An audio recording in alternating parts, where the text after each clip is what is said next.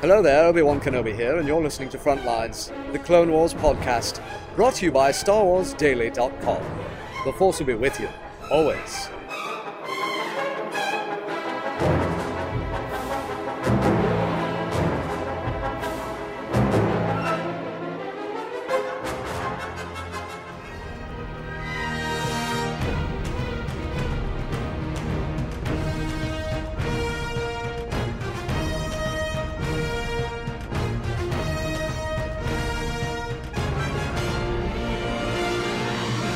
A long time ago, in a galaxy far, far away, the Galactic Republic, confederacy of independent systems, and various mercenary factions vie for control of the galaxy in a seemingly never-ending conflict known as the Clone Wars. Caught in the middle of this epic struggle, the Jedi Knights strive to maintain order and civility in a deadly game that is being manipulated by the Dark Lords of the Sith. From the war-torn front lines, Michael Cohen, Matthew Krenke, and their dedicated team of analysts emerge as voices of truth and stability in these dark and deceptive times.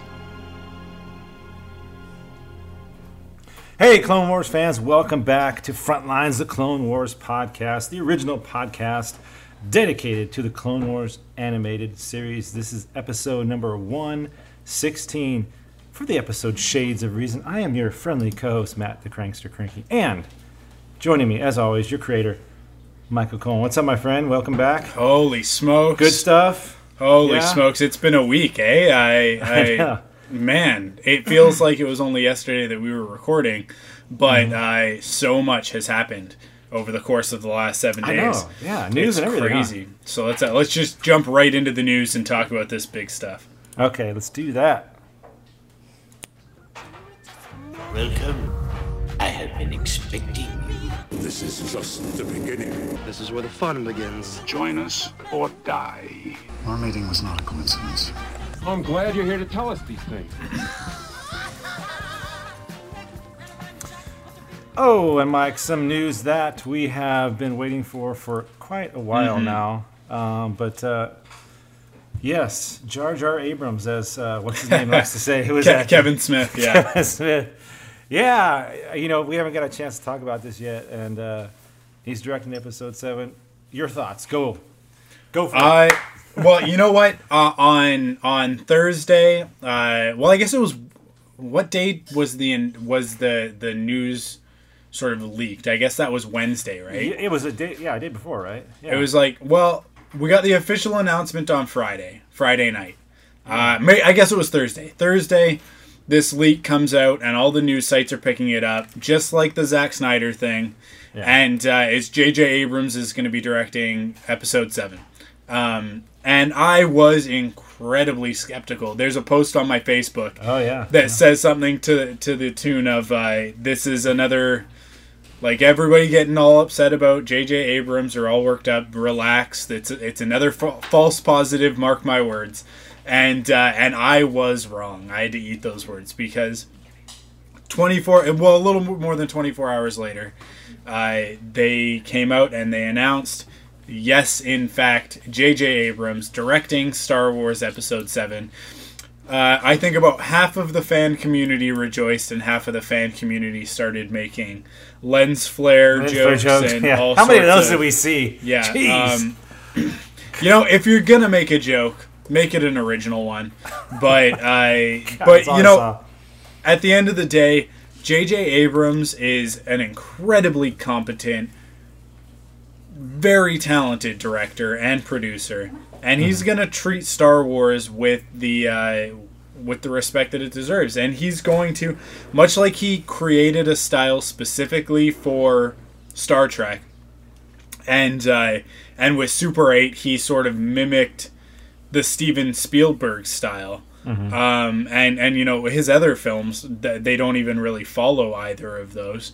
When it comes to Star Wars, I think what he'll do is he'll get in there and he'll adhere to the style that's been set in episodes 1 through 6. There's a very clearly defined look to those movies. And you know, he'll throw in his JJ stuff. He'll throw in a little bit of action. He'll throw in a little bit of his, you know, sort of kinetic camera. And I'm sure that he'll bring his crew along with him. They puts movies together as well as they do.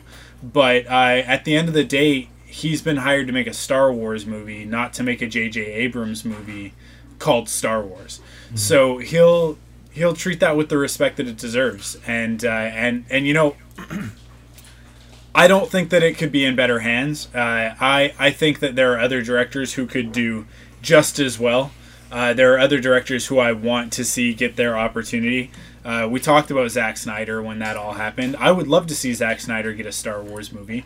I'd love to see Joe Johnston get a crack at it. I mean, he learned under the Lucasfilm Spielberg school of filmmaking. So, and Jurassic Park 3 is perfect evidence of that. I mean, that movie fits right in with the other two Jurassic Park films, in my opinion. So I'd love to see that. I'd love to see Jon Favreau get a crack at a Star Wars movie. And there's going to be lots of time for that, I think. And I think there's going to be lots of directors that we haven't even thought of that are going to want to take a bite at the apple. So JJ is directing episode 7. No, I don't think that it's fully confirmed whether or not he'll be doing 8 and 9 as well. I think that that's probably something that they're looking at right now. I would love to find out that they are filming all 3 movies sort of at once, like a Hobbit, Lord of the Rings style thing. Yeah. Mm-hmm. And then we could just sort of get pieces as it goes and that sort of thing. But we'll see. It's kind of yet to be determined what they're going to do. But at the end of the day, like, J.J. Abrams is he's gonna do the best that he possibly can, which is gonna be great. And he's just the first. He's just the first in what will be a long line of collaborations and different artists coming in to pick up the mantle of George Lucas, much in the same way that Dave Filoni has. And Dave Filoni has soared with that. I mean, man, Eminence, Revival, Shades of Reason, these episodes in this Darth Maul arc have proven that although George may be one of a kind, the way he makes a movie isn't, right? Like, it can be emulated, it can be replicated. I don't want to say duplicated, because it's not an exact copy. I mean, the Clone Wars is a different animal, and I think that the sequel trilogy will be a different animal as well. But what I want to say is no more different than the prequels are to the original trilogy. They're very different types of films. They have very different thematic qualities and styles, but they fall within the same universe and the same genre. So they share a lot as well. And I think that this next trilogy will do the same thing. And J.J. Abrams is going to make it awesome. He's going to make it great. So, well, here's my take. I got a couple of things too. Speaking of Jeffrey Jacob Abrams, of course, Emmy Award winner. He's kind of like the it guy right now, right? I mean, he's the guy. I mean, look at his body of work and just television. I've watched all of his television shows, and he's had a couple, that didn't make it, Alcatraz and Undercovers, but he created Alias, Lost, Fringe, Person of Interest, which I watch, Alcatraz I watch, Revolution I watch. So this guy is, his TV work is pretty flawless. I mean, he's had a couple of the ones that didn't make, like I said. And then you talk about his films, which I didn't realize he's only done a few films. Star Trek, of course. Yeah. Mission Impossible 3, Super 8. So his directing work is pretty good. Did you find it at all interesting that all these sites before Lucasfilm and Disney put it out? I mean, who's the rap? How are they the ones that were to leak this story? You know what I mean? Where does this come from? Well, how does this happen? I think that we live outside the Hollywood circle, right? So we hear these names like the Vulture and the Rap, and we go, who are these guys? Where are they coming from? But insiders know that these are the guys who get scoops. And although we may have never heard of them, and they've certainly never really reported on Star Wars in the past, they've reported on other stuff, and they've been found to be fairly reputable sources. Now, I have my own personal issues with it. I don't particularly like this school of journalism of somebody inside Lucasfilm essentially talked when they weren't supposed to talk. Obviously, what ended up happening was somebody inside Lucasfilm said something to somebody that they know. That person went to the Wrap, and the Wrap ran it as a story. This is a hair width away from the sort of thing that TMZ does, in my opinion, where, you know, TMZ, the only thing that they do different is that they harass people into getting that kind of information that companies aren't ready to reveal yet, or that stars aren't ready to reveal yet, or don't want to be revealed, you know. Lucasfilm was in talks with J.J. Abrams, obviously. They were probably in talks with him from very early on in January. But as stuff started to heat up, people probably noticed, oh, JJ's on the premises again. Oh, he's back again this week. And, you know, somebody decided that they would let that information slip, and possibly even had more information than that, and decided to let the cat out of the bag. I prefer waiting for an official announcement and then going from that.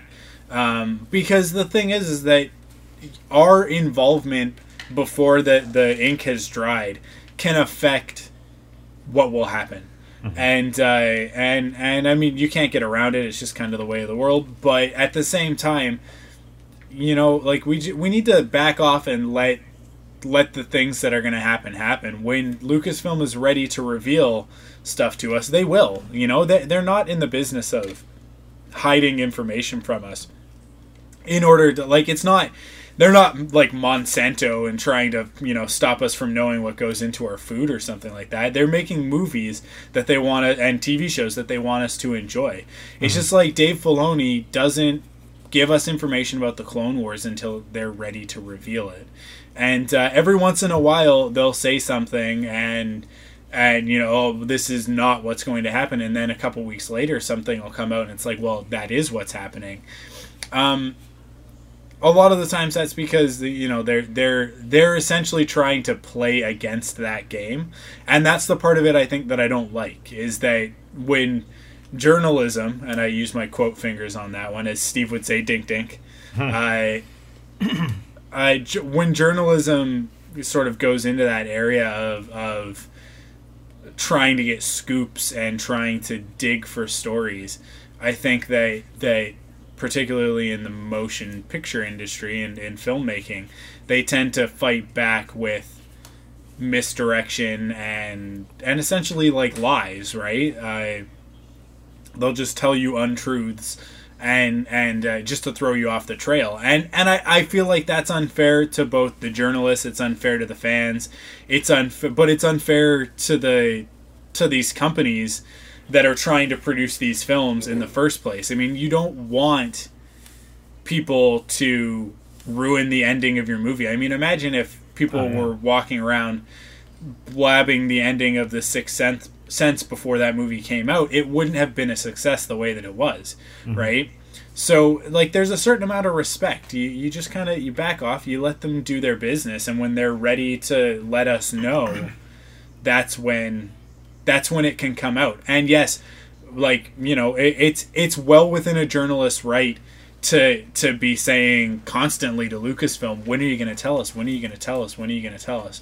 But when they start sending people in to try and dig up information covertly, I don't know, that's when it starts to cross a line for me. And that's just my the Jedi in me, the light side, and I'm sort of, you know, like, let's be honest, let's let it be a level playing field for everybody, right? But I also don't like it when they get our hopes up with stuff, and then it turns out to not be true. I mean, like a Zack Snyder thing. Yeah, exactly. Right. We don't need. There's enough confusion and enough secrecy swirling around all of this Episode 7 stuff. We don't need people jumping to conclusions left, right, and center. So, as much as, you know, when you get the scoop, it's exciting and you want to get out there and you want to be the first with news, and that's what the news 24-hour news cycle is sort of perpetuated on. I don't know. There's a certain I guess old school mentality of, you know, it's not whether or not you do run with it, it's whether you should run with it, you know. Right. And I feel like that integrity's gone, and that's an integrity that I try and keep at CloneWarsPodcast.com. Tim knows that. We don't run rumors and speculation unless it's an editorial piece. If we want to talk about rumors and speculation, if we want to have a conversation with you guys about it, with the listeners, then that's one thing. But we don't report rumors and speculation as news, which I guess is the core of it. That's the root. I hate that, because the Zack Snyder thing, one place says we have reason to believe that XYZ, and everybody else picks it up and reports it as news. It's not news until it's confirmed. And it wasn't confirmed. And later that day, Zack Snyder's rep came out and said, not happening. Yeah. Not even a little bit. Yeah.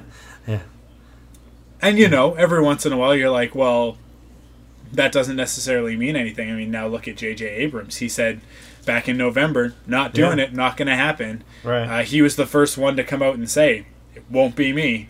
I believe he's the one who said that he wanted to enjoy it. He wanted to go to that movie. Right. Not make it, right? And you kind of you lose that when you're the one making the movie. So you never get to enjoy it.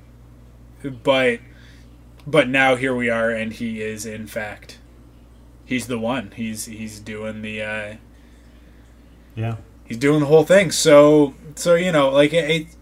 But if we weren't digging, if we weren't harassing people, we're sort of letting people reveal to us the things that are going on. You know, I think that we have a lot less of these like sort of high hopes and then have them dashed. But maybe that's just me. Well, that's why I was kind of surprised by this news, because, like you said, he said, I'm not in it. You know, I got Star Trek. You know, I want to be a fan just like everybody else, and so this was kind of a shock to me. But hey, I'm all for it. This guy's, like I said, I love his TV stuff. His movies have been good. Yeah. And another guy that comes with him, it seems like. Although I want to see Williams get offered the job, and if he wants to take it, take it. But he does work a lot with, and you said this before, Michael Giacchino. Or Giacchino, how do you say that? Is that how you say his name? I think it's Giacchino. Giacchino, I think that's right. So he does a lot of work with J.J. Abrams. So if you don't get Williams, which I hope they do, you got a great guy like him following. Well, and Michael Giacchino, having done the Star Tours soundtrack for Star Tours. What did they call it? The Journey Continues, or The Adventure Continues? The reboot, essentially, like the refurbishment of Star Tours. He did all of that score. Now, in saying that, he didn't write a lot of new score. He wrote new arrangements using John Williams' existing score, and that's something that you have to do for Star Tours. For a new movie, you have to write a new score, right? I mean, you have to have new themes and new pieces of music. But at the same time, you want to keep it familiar, and you want to go back to those old notes. And he has proven himself as I feel that he is the new John Williams. I mean, in 10, 15 years, we're going to look back and we're going to go, you know, look at all these great movies that J.J. Abrams made, and that, you know, not just J.J. Abrams directed, but that he produced, and all this TV series and all these other things. And then you go, well, what's one of the things that makes all those pieces of art so strong? And you look and you go, well, it's a lot of them. It's the soundtrack. I mean, that's what we do. We look back at Lucasfilm, and one of the things we look back at is that soundtrack. Yeah. I mean, Lucasfilm as a company has its own soundtrack. You can go back, Indiana Jones and Star Wars, and then you look at everything that Amblin and Steven Spielberg have done with Jurassic Park and E.T. and all these different things. And John Williams is responsible for all that. And Michael Giacchino, he's doing the same thing today with newer styles of music. And John Williams has his signatures, like that, the big booming trumpets and just sort of that that old school Fox fanfare sort of sound to it, right? And he puts that into all of the scores that he does, or at least most of the scores that he's well known for. He puts that in there, and that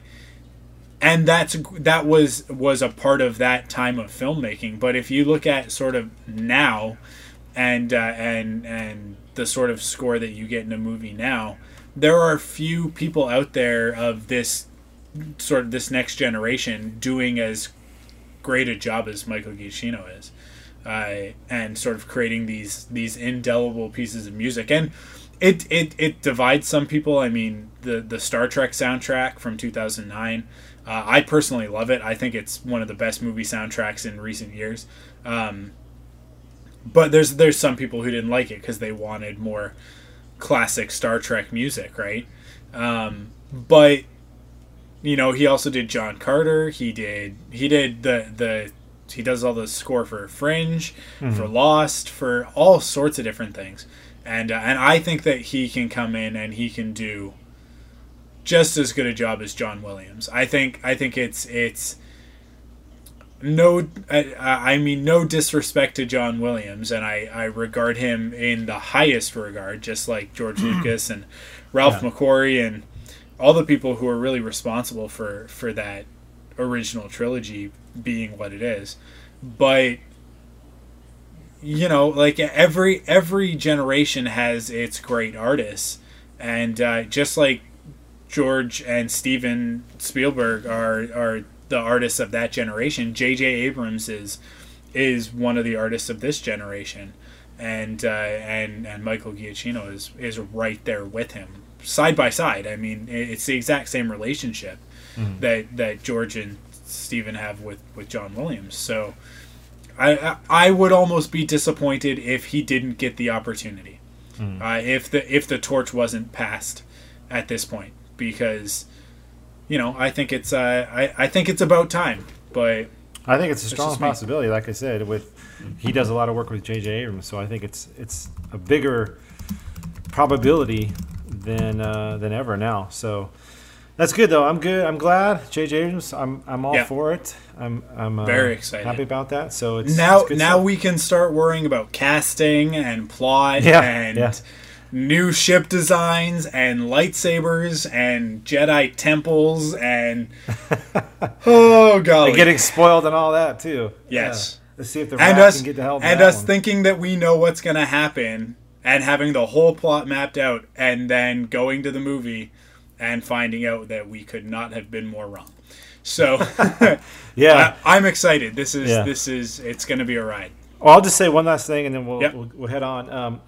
I saw this on Twitter. Somebody posted a link to a TED Talk that J.J. Abrams did way back in 2007, and he talks about this mystery box. And it's about a 20-minute video. You find it at TED.com. Just search J.J. Abrams, and the Twitter post said something like, "Hey, if you have any reservations about J.J. Abrams doing a Star Wars movie, watch this thing." I did. I thought, wow. It was a great TED Talk. He talked about some things about what he learned from Spielberg and mystery and the mystery in it, and we saw that a lot in Super 8. So check that out. I think you'll be happy of if you're not already. You'll be glad that he's on it. So awesome. That's it, huh? We got to get to special guests though. Yeah, we've got some special guests stopping by, so we are going to cut to that interview, and then we'll be back for the recap. So enjoy.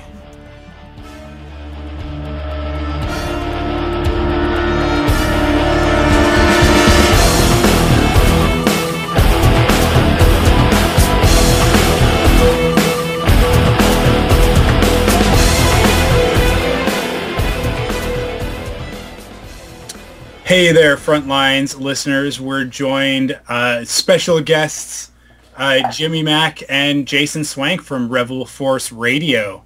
Hey, to tell us all about their new home, their new adventure.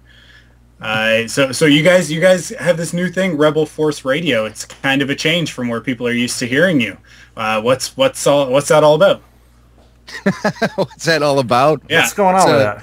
It's about growing up and finding your own Death Star and blowing that sucker up. There it is. And that's what we're trying to do with Rebel Force Radio. Jason and myself, after years of hosting the Forcecast, we've decided we wanted to take our Star Wars podcasting and go independent with it, so we can expose ourselves to the largest possible audience of Star Wars fans that are out there.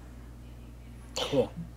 Yeah, we just found, too, that there's a difference in running a website and running a blog or a news site than there is doing a podcast, as you guys know. It's a different discipline. It's a different medium.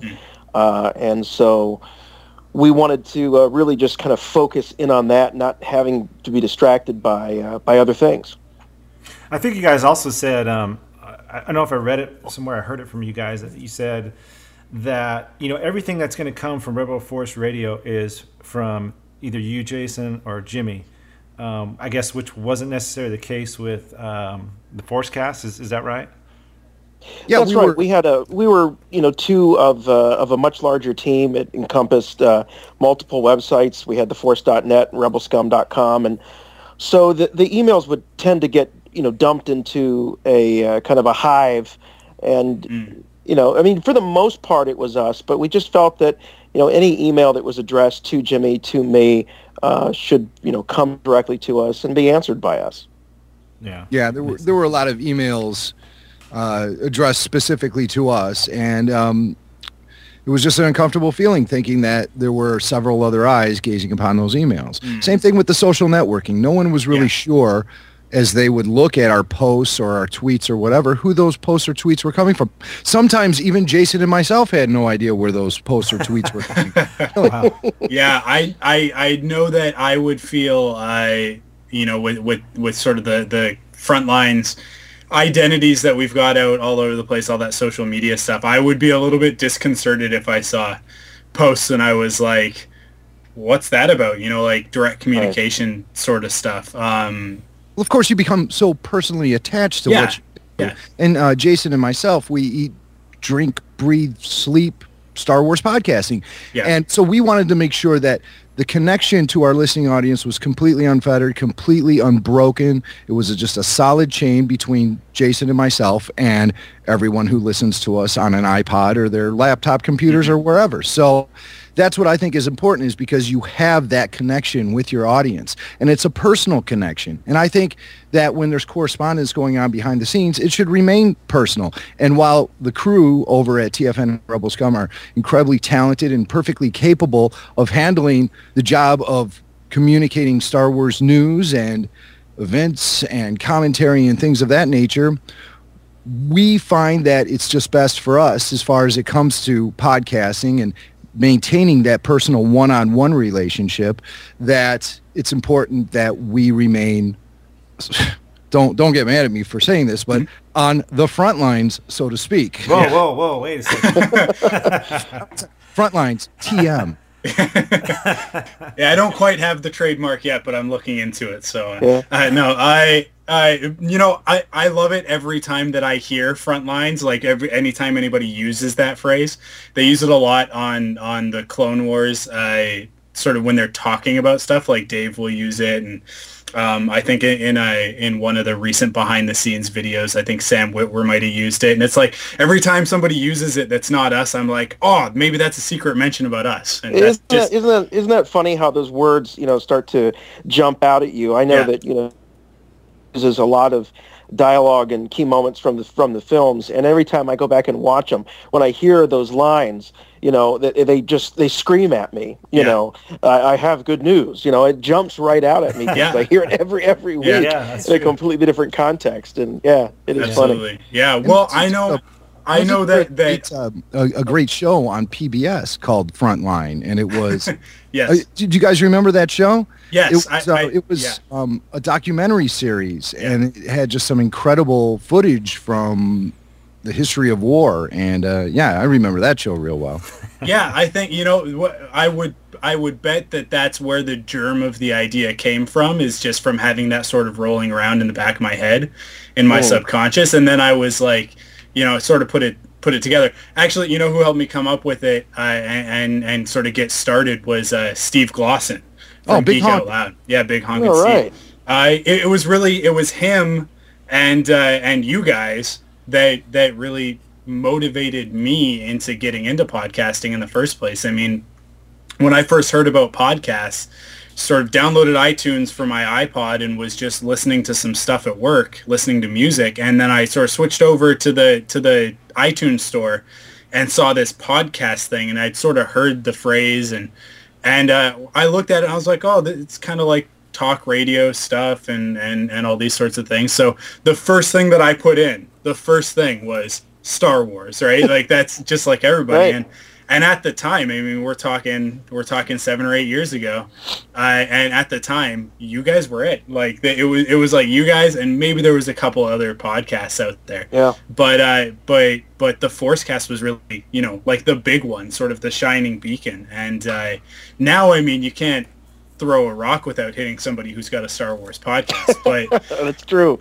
Especially at Star Wars Celebration. I mean, we had an entire posse of people with us hanging out that all had their own Star Wars podcast, which is a really cool sort of sub culture of the overall Star Wars culture. But I can remember back a few years ago listening to podcasts, and it was you guys and Starkville House of L, which is the Smallville podcast that Steve was on, and as well as Geek Out Loud, and just sort of listening to you guys all do your thing and have this forum on the internet to as Steve puts it, geek out and get out there and just share your enthusiasm, not in an ironic way or not in a way that anybody's going to cut you down for or anything like that. Like, it's just this free, open expression of love for Star Wars or just geek culture in general. And I was just like, man, I got to do that. And I kept waiting. And then when Clone Wars came out, I was like, that's my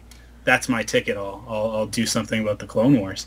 That's your in. Yeah. And I really modeled a lot of what we do at Frontlines around what you guys did on the Forcecast and now on Rebel Force Radio. So it's so nice when you find that avenue that you can really and naturally express yourself as a fan. And I consider myself lucky to have found podcasting. Audio production is something that I love to do. It's something I do not only as a hobby, but as a living. And I've been doing radio for over 20 years. And I never knew much about building websites or building TK armor or anything like that. And it seemed like that those were the prime ways to express yourself as a fan. Sure, people wrote fanfic and there was active stuff going on forums and everything like that. And I would go to forums, but be more of a lurker than a contributor. But I always wanted to do something to express my fandom and give something back to the Star Wars fan community. And so when I discovered podcasting, I was like, yes, this is my thing. This is what I've been waiting for. Now I can speak this language. I can do this. This is a way I can express myself as a Star Wars fan, and not only express my love for it, but also my opinions about it and my sense of humor about it and my just overall love for all things Star Wars, and be able to, in the meantime, which is this is something I underestimated, being able to build a community of people around you that also share that same love. It's almost like you guys are speaking on the same wavelength. And people look around and they find a lot of Star Wars podcasts, and they find the one that they can connect with. That's what takes you back to that personal connection, is what I was talking about before. And when you can make that and have that natural avenue to express yourself as a fan, then you're sitting on a pile of gold. Finally, you have your outlet, and that's what I think is so important. Whether you're cosplaying or writing fanfic or running a website or writing a blog or even just communicating with people via Facebook and Twitter, podcasting fits into all that. It's a big pie of fandom, and podcasting has been great because it's grown from just a little slice of that pie to something a little bit more substantial, and I expect it to keep growing as we ramp up toward Star Wars Episode 7. Yeah. I'll just say one more thing too about that, Mike. I was going to ask Jason this. You guys got to feel sort of like, you guys are like the godfathers of Star Wars podcasts, and I don't mean that in a negative way. Not that you guys are old or anything, You're going to say like we're criminals. No, you're the Godfathers, man. I mean, you hear when you watch VH1 and the best rockers of all time. You know, they always say, you know, everything that you hear now is influenced by the Beatles. Well, I think podcasting is the same way. You know, it's like everything you hear now is indirectly or directly coming from you guys that started it years and years ago, and everybody's like, yeah, I want to talk about Star Wars, and I think Mike, you talked about this earlier about the new forum is podcasting. I mean, you got Clone Wars actors, directors, Dave Filoni's on your show. I mean, everybody is going to podcast now instead of maybe a CNN or something like that. You know what I mean? The new news is podcasting now. And well, it's a great way for, you know, for these film companies and these actors or writers or behind the scenes players, whoever, to directly communicate with their core audience. Right. And while it's important to go out to those mainstream outlets and let the worldwide audience know what you have going on, it's also important to maintain your core audience and always make sure that they're satisfied. And that's something that Lucasfilm and the cast and crew from the Clone Wars and the Star Wars films, they all appreciate that. And that's why they like to look for avenues like Rebel Force Radio to come on and talk about things that they're involved in and behind the scenes stories, or just let their personality shine, because that's how you make a connection with your fan base, is not just by hiding behind a character, but also letting your own character come out. And the cast of the Clone Wars especially is a cast full of characters and great personality and really wonderful people. So we're lucky to have that pipeline to them and be able to expose them to a larger audience of their core fans. Well, I think a lot of it was just, it was the right time and the right place, because when you look at the Clone Wars actors, there's a number of them that have experience in radio. They're used to communicating with their voices, and so I think podcasting became a very natural outlet for them. It was sort of a safe outlet for them. And, you know, from my point of view, I don't have the professional radio experience that Jimmy has, but I'm sort of a student of talk radio in the sense that I've been listening to talk radio since I was a little kid. I didn't listen to a lot of music stations growing up. I listened to talk radio, and I always thought, you know, if the political junkies can have their shows, if the sports fanatics can have their show, why can't Star Wars fans have a legitimate talk show, you know, to communicate about their fandom and what they love? And so I think I look at Star Wars fans or Star Trek fans or Lord of the Rings fans or fan of anything, just like you look at the crazy guys out in the middle of winter with their chests painted, you know, with their favorite sports team colors or whatever. You know, it's just a different way of expressing yourself. And so if those guys can have their outlets, why can't Star Wars fans? And so that was always sort of the bar that I was trying to reach with the show. And when Jimmy came on, he brought that professional edge to where what we have is essentially a show that could stand on its own, whether it's on the internet or on the radio, which we do have an outlet for that in Chicago now. Yeah, I almost thought you were going to say Twilight in there, but you didn't. So Twilight 2. Whoa. Did you see that latest one? Something else. All right. No, but you know what I meant by the Godfather thing was just, it's got to make you kind of smile a little bit knowing that, because I've noticed you guys have been on a few other smaller podcasts, and it's probably got to make you smile a little bit. You know, like, wow, we created this huge empire and we've inspired a lot of people to get out there and let their voices be heard. So it's got to make you feel a little good for that too, right? It's nice to see that. Yeah, it does. It does. I mean, influence is, you know, you can never truly divorce yourself from your influences. And like I said, I had a lot of influences in talk radio, but, you know, the guy that has been out there is probably the godfather of podcasting, period, is a guy by the name of Leo Laporte, who has This in Tech Network. And in the same ways as you guys kind of look maybe to us and what we did at the Forcecast as sort of a measurement of success, I've looked at Leo and what he's been doing. I mean, that's a guy that has really, I mean, again, like Jimmy, radio professional, but realizing that there's something very, very special and unique about podcasting. And so he's been a great big influence on you know what we've been trying to do as well. And my prime influences have come through my personal career, where I've been able to work with a lot of my heroes in Chicago radio, and that's still happening to this day. But outside of that, I have heroes at Lucasfilm, guys like Ben Burt, people who never threw ideas away, people who kept every recording they ever made and kept track of those recordings. That to me has always been something very important as an audio producer.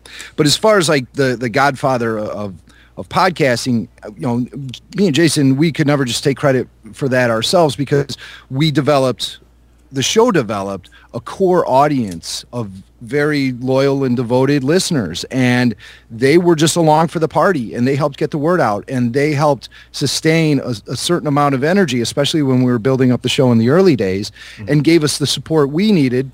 So it was like one hand washing the other, and it was just really fun to watch all that grow. And now with Rebel Force Radio, we're watching it grow all over again. This has been a breath of fresh air, a fresh start, a new year, a new era in Star Wars, and a fresh start for Star Wars podcasting with Rebel Force Radio. So we're real excited to watch that whole community build up and blossom again. And I'm happy to say that it's been happening very, very quickly, much more quickly than I ever thought it would.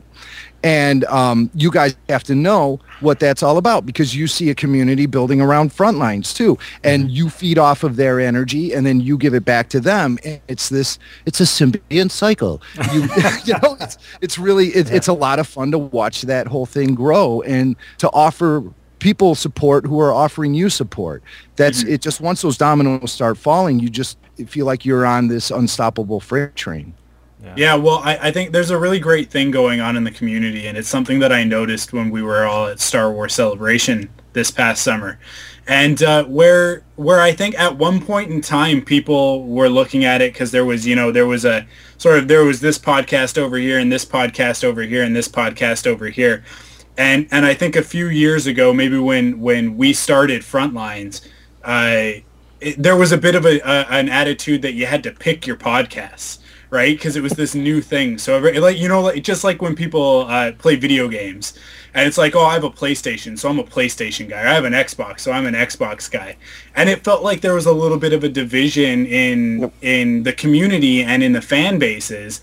And it was like, well, some people are ForceCast listeners, and some people are listeners to this podcast, and some people are listeners to this podcast. But now there's so many podcasts that I think that you can't decide that you're just going to listen to one podcast, because you do yourself a disservice now. So the community has really grown together, and the podcasters have I think that we've all sort of developed a little bit more rapport around that, and the intermingling is happening. So when one podcast is doing well, other podcasts do well by association, because, you listen to one awesome Star Wars podcast, and when that's done, you're like, well, they won't have another episode out until next week, but I have a whole 6 days in between now and then, and I need another Star Wars podcast. So people will jump on and they'll listen to the Star Wars Report, or they'll listen to the Wampa's Lair, or they'll listen to Sarlacc Pit, and it's just been this really great thing where I think everybody, you said the symbiont cycle, the Obi-Wan Kenobi's wise words.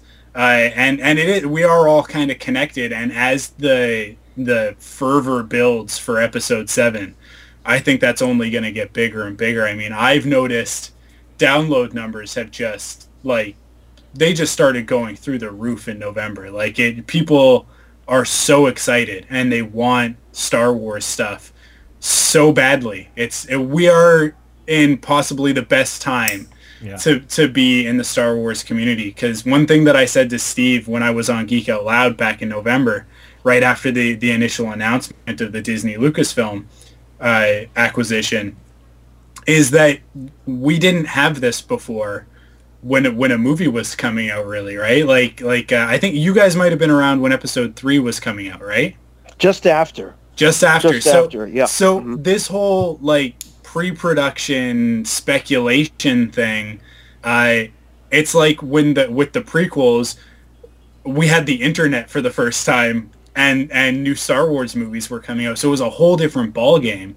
And now the community is so different because of social networking and Facebook and Twitter, and we're connected with the actual people who are making Star Wars. I mean, you can shoot James Arnold Taylor at Twitter a tweet any day of the week, and he'll respond to you, if he's around. So like we're connected with these people in a way that we never have been before, and we're connected as fans in a way that we never have been before. And that just, I'm so excited about that. And you guys, with the awesome new logo and the awesome new identity that goes with all the Rebel Force Radio stuff and your guys' move, it feels like a lot of the community is sort of shedding its skin and getting ready for a new era of Star Wars. We had the original, like when the movies came out, the episode 4, 5, and 6, and then there were the dark times that we all talk about. And then there was the special edition and that whole era through to the prequels up until now.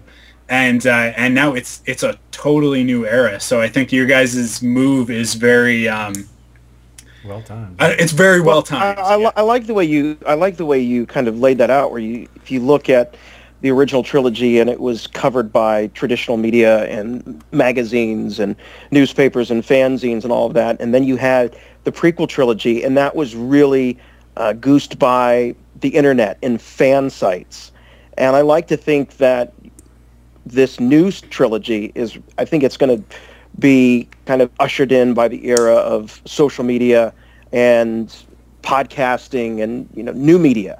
So I think we're going to be the ones telling this story.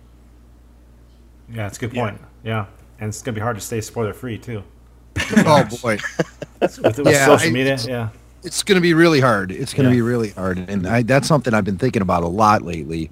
How are we going to remain spoiler free? Because I was strictly spoiler free for the prequels. Mm-hmm. Strictly. By the time Revenge of the Sith rolled around, I found I was gaining more information before actually going to the theater to see that one, just because I sort of felt like I already knew what was going to happen in that episode anyway. But Eps 1 and 2, I completely avoided all spoilers. It all goes back to me to 1980 and Empire Strikes Back, and I bought the novelization with my, lawn mowing money or whatever I had at the Walden Books, and I read that paperback pretty much from back to front, because I had heard these rumors that Darth Vader is Luke Skywalker's father. So I had to find out for myself. So I started in the back of the book and pretty much read up to the front. And just one more page. I'm only going to read one more page. Jeez. The last thing I read, I think, was a long time ago in a galaxy far, far away. But sitting in that theater, and then about a week before it was in the theaters, I was at a Crown Books, and I remember grabbing the Empire Strikes Back storybook and flipping through it, actually seeing those still photos from the set for the very first time ever. And then going into the theater a week later, I stood out in line on opening day with my brother and our friends, 2 other brothers, Eric and Lars Anderson. And we stood outside that theater for about 3 hours, which was unheard of at the time.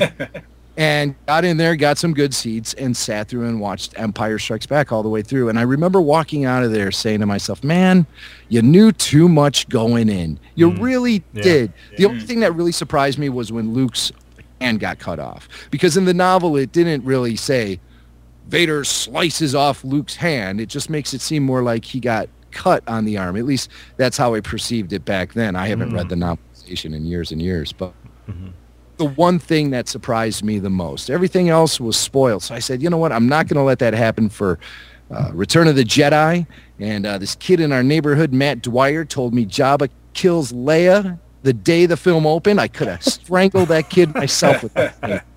So, but still, I went into Jedi relatively spoiler-free as well. And then went into high school after that and didn't think about Star Wars for a number of years until I started getting back into it in the late 80s when all those Kenner action figures were being sold for like 50 cents a piece on, with the coins on them and everything. And I started buying up as much as I could during the dark times. So coming into the prequel era, I said, no spoilers. Yeah. But now being involved in Star Wars online, it's almost impossible to avoid spoilers. Right. So how are we going to do it? What are we going to do? I mean, I assume I will be a little spoiled going into it, but I don't want to be 100% spoiled. Even in the name of Star Wars journalism, I will not let myself get spoiled. Yeah. Well, I think it's important that we come to some sort of agreement about what a spoiler is, because you have some folks out there that just casting rumors are spoilers. Right. Yeah. Some and some of it just seems so basic. I think major plot points, but I will say this: I have a feeling that between Disney and Lucasfilm, you've got these two cultures colliding.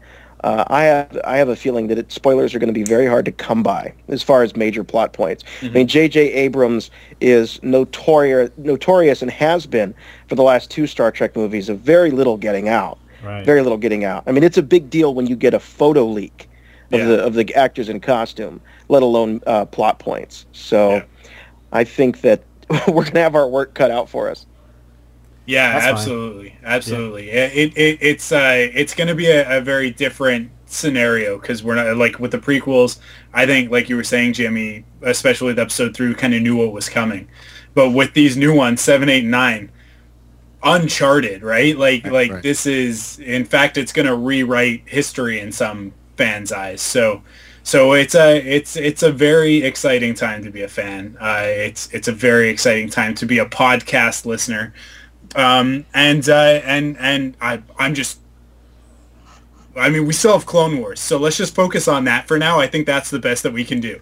Just focus on Clone Wars. Let's direct all of our efforts towards that, and before we know it, it's going to be 2015, and we're going to be lined up at the movie theaters ready to enjoy a new Star Wars movie, which is, again, something completely different, Normally we had to wait. It's this dearth of information, but we've got the Clone Wars, and we'll have detours, and we've got all this great stuff in between. So Star Wars never ends now. It doesn't stop. Like, it's not, oh, there's a movie and now wait 3 years. It's just, we have to, sometimes we get upset when we have to wait a week for new Star Wars stories. So it's a completely different environment. Yeah. You know who says Star Wars never ends all the time? My wife, Wendy. Yeah, I think she'd get along well with my wife, Crystal. They could both sort of look at us. When's it gonna stop? But where can everybody find you guys at Rebel Force Radio? Right now, the best thing to do to communicate with us outside of the shows is to on Facebook. We're at facebook.com/RebelForceRadio. We have a website that's going to be launching here in the next few weeks, rebelforceradio.com. The email address is show@rebelforceradio.com. Jimmy and I are both on Twitter at Jimmy Mac Radio and at Jason Swank. So we're all over the place. If you can't find us, it's your problem. In the Chicago area, we could be heard Sunday afternoons at 2 p.m. on 1530 AM WCKG. Sweet. And I just want to say, too, before you guys go, hey, thanks for kind of inspiring everybody, inspiring Michael, that got me involved. And then through getting me involved, I've gotten to do some amazing things in the Star Wars realm. I got to go to the LDAC in the Presidio, which I'm only a couple hours away anyway. But I got to go down there. George Lucas is standing right there. I'm kind of overhearing his conversation with Melody Hobson, probably talking about their engagement. I didn't even realize back then. But no, I mean, it was through you guys and through Mike, and then to me, I've gotten to do some great things in podcasting, meet great actors, interview some great actors in the Clone Wars and everything. So I just want to say thanks for doing what you guys do. You're so welcome. Thank you. Yes, appreciate the kind words for sure. Mm-hmm. Mike, anything else before we let them go? No, that's it. Thank you guys so much for stopping by, and don't be strangers. Anytime you want to come, I know you guys have your Clone Wars declassified, but if you ever want to jump over here and talk Clone Wars with us, you're always welcome. We may just do that. Be careful what you wish for, man. Yeah, Michael, Matt, continue doing such a good job on Frontlines, and thank you. And we really appreciate you having us on the show. All right, guys. Awesome. Thanks. Take care, guys. Thank you so much. Take care. All right. Something is stirring in the underworld. Remember, there can only be two. You are our secret weapons.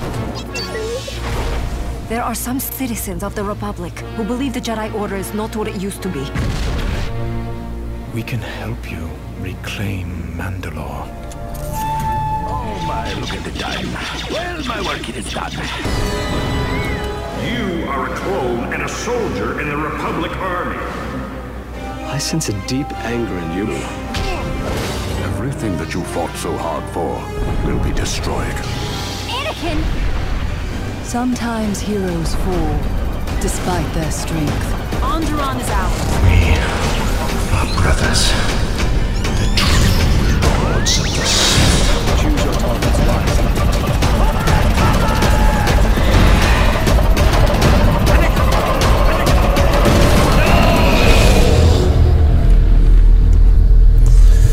All right, folks, let's get into the recap. And this is, we're talking about Shades of Reason. At the Death Watch camp on Zanbar, Maul and his fellow conspirators examine a holographic map of Sundari, the capital city of Mandalore. Pre Vizsla has scouts recon the planet and establish target locations to strike at as part of their takeover. The Death Watch leader warns Maul that the people will reject their rule if they try to take Mandalore by force. Maul has accounted for this in his plans. He and his army of criminals will sow chaos across the city, weakening the people's faith in Duchess Satine. Then Death Watch can sweep in as saviors and arrest the criminals, proving their strength and the ineffectiveness of Satine's pacifist ideas. So, Mike, we're coming into this. I keep forgetting now. This is the third act now. We're talking about the third act in this thing.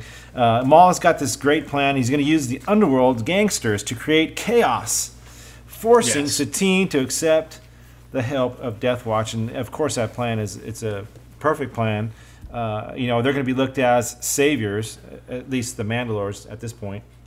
But, this is one of those episodes where I watched it and I was like, man, this is making a run for, really top 5 of all of Clone Wars. Especially the fight, which we'll talk about at the end, which is probably the best fight in Clone Wars. I was easily, but you're happy. Yeah. Yes, absolutely. I was thinking about it in watching this episode, and so excited to see this coming week's episode. Everything that we expect to get to witness. I was looking back on on the previous 2 arcs involving Savage Opress and Darth Maul, and you can almost take that as its own trilogy now, because you have the Night Sister episodes, which was that 3 or 4 episodes? I think that was only 3 episodes, 3, right? Right. Because that was during season 3. Right. So we had those episodes, the Night Sister trilogy, which introduced Savage Opress and the idea that Darth Maul was still around, as well as the Night Sisters, and really fleshed out Asajj Ventress. And then last season we came back in season 4, and we had the hit and miss, but at its peaks, one of the some of the best episodes of season 4, with the Darth Maul coming back and Asajj sort of finding her new place in the galaxy as one. And I mean, they've released it now as a movie. That DVD, I've heard, is actually cut together so that it all kind of takes place at once, which is what I had said, right? I was kind of, it feels much more like this is all happening at once and they've separated it into episodes. So now they've got that, and now we'll have these 4 episodes. We'll have Revival, Eminence, Shades of Reason, and then what's the one coming up this next? Lawless? The Lawless, and it's really this one of all of them. And of all of the Clone Wars, to me, you can see it. You can see that this is a movie. You can see that it's got sort of this 4-act structure to it that they've built into it by virtue of it being on the Clone Wars, being a 4-part story, and each act has its own three pieces to it. But you can really see when you go from Revival into Eminence last week and then into Shades of Reason this week, it flows so well, and that story just continues straight through with this very clear through line of Darth Maul's vengeance, and his plan, his overarching plan, and it is so incredibly well put together, so incredibly exciting. And this fight scene is the best fight scene in the Clone Wars. I put it on the level of the fight scenes from the movies. I mean, and I posted on the Facebook group that this is the best lightsaber duel that we've seen yet. You know, so far. Oh yeah. We'll just have to wait for this Friday to Saturday for you guys. Yeah. Before we get to see, you know, if it'll hold on to that. But yeah. I feel like we'll talk about it a little bit more when we get there, but they had an opportunity to make up for maybe some lackluster Mandalorians in the past. Oh yeah. And they definitely did. I mean, Boba Fett's Boba Fett, and he'll always be Boba Fett. And Jango Fett was pretty cool in Attack of the Clones, but I think that both of them would have had a hard time competing with Pre Vizsla. Oh yeah, because he is just like, and not just in the physical prowess or, you know, his martial abilities, but also in he's a leader. He's part of a clan. He has Death Watch at his back. And that means something, and that's something that Boba Fett and Jango never really had. So, I mean, we'll see if it really does Pre Vizsla any good. And you know, I think some people would say that it really didn't make a difference how many Mandalorians he had behind him. Yeah. In the end, but yeah, I mean, those who didn't like when the Mandalorians were initially introduced and had a lot to say about it online. I think some of them, you know, you're never going to change their minds. You're never going to convince them otherwise. But I think that a lot of them are probably, whether they'll admit it or not, I think they're eating crow right now. Yeah, they're pretty happy right now, I bet. Yeah, because I tell you, if Mandalore wasn't established as a peaceful planet, this story wouldn't be happening, right? Right. This to me feels like, I mean, George, he did it again.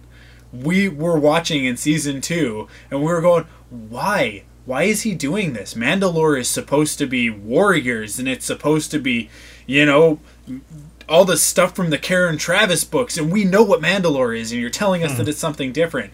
Well, I think, much like, you know, you watch back through the prequels, and then you watch the original trilogy, and you see seeds that he sowed in the original trilogy that inform the prequels, and the prequels that inform the original trilogy. And I mean, George only knows what seeds he's put in that will come to fruition in the sequel trilogy. I mean, we don't even know. We can't even imagine the genius that's going on there. But the Clone Wars, he did it there too. He's setting stuff up. Because he's the one who sets up all of these dominoes. He may be getting Dave Filoni to do the back-breaking labor of putting the show out on a weekly basis. But Dave will be the first one to admit that the ideas come from George. Right. When they go, okay, what are we going to do this season? George is the one who goes, well, we're going to go to Mandalore. And they go, oh, that's awesome, Mandalore. So we're going to see a whole bunch of Boba Fett. And he's going to go, yeah, well, not so much. Right? And so 3 years ago, those seeds were planted for this storyline to come full circle, sort of. And who knew when we first watched the Night Sister trilogy that too would come to a bit of a climax here. I mean, I think that we still have more to see from the Night Sisters and from Asajj. We know we have more to see from Asajj. Right. Yeah. But this branch of that initial story, I think is coming to a head. I think this is quite the build-up not to have some sort of resolution to it. I don't know that Maul is going to not make it out of this. That is to say that I think at this point maybe he will survive, but I think there's also very good reason to believe that he won't. Right. Yeah. But anyways, let's get on with this episode, and we can talk about speculation later. So I'll continue here. Because I just to mention, we're going to talk about Bo-Katan, And I have a pretty, remind me when we're at the end of the recap how I think that's going to play out. Okay. Because I think Bo-Katan's got big things in her future. As Bo-Katan and Pre Vizsla depart to make preparations, she exchanges private words of doubt and suspicion about this alliance with the Sith Lords. Vizsla insists that Maul and his criminal army are necessary for their plan to retake Mandalore, but he still plans to execute the Sith once their mission is accomplished. Savage shares similar words of doubt to his brother. He suspects Vizsla will betray them. Maul hardly seems concerned and is more focused on creating his criminal underworld that will allow him to rule without becoming a visible target to the Jedi. So we get the confirmation that Pre Vizsla's plan is to have, he wants to be the ruler of Mandalore, and I don't know if I don't know if we talked about that last week, but that obviously is the confirmation we were kind of looking for on that. And Maul explains why he is using Pre Vizsla, that he doesn't want to draw the attention of the Jedi. So I thought that was pretty important there. That he's still got a ways to go with his planning. He doesn't want the Jedi to know what's going on yet. So he's got to kind of keep this reined in a little bit. And again, I love Maul. I love what they did in the beginning. Half the time, it's like I love watching him just talk and manipulate as much as I love him at the end with the fight. So everything he's doing, man, I'm just digging it though. And I love that he says greed never fails to motivate, and that was a direct quote from Maul during this scene too. Let me you want me to continue, right? Yeah, go ahead. The gambit begins at the shipping docks of Sundari. Black Sun freighters unload cargo containers concealing pikes and Black Sun foot soldiers. Led by Lom and Zeton Moj, when Mandalorian police and customs officers investigate the suspicious containers, the gangsters burst out and take control of the docks. Zeton and his foot soldiers then attack the Peace Park, disrupting a tranquil day with gunfire and chaos. Lom and his pikes then lead an attack on the main banking center of Sundari. When guards emerge from the bank to stop them, Savage steps out from the shadows and easily dispatches the guards by deflecting their own blaster fire back at them with his double-bladed lightsaber. So we got the invasion, Mike, the invasion with the pikes and the Black Sun, and the chaos is going on. Again, we didn't talk much about the pikes last week, but apparently this is a brand new species for Star Wars. I didn't know that. Did you? No, but coming straight from George. I mean, this was another one of his plans, his ideas, coming straight from his mind, and being realized in the Clone Wars. So, very interesting. If you go into the behind the scenes stuff from last episode, you can see that they're intended to have like these spice stains, because they're spice smugglers or whatever, spice dealers. Yeah. And they have like they constantly use spice, so they have these stains, these brown stains around on their fingers and around their mouths from using spice so much.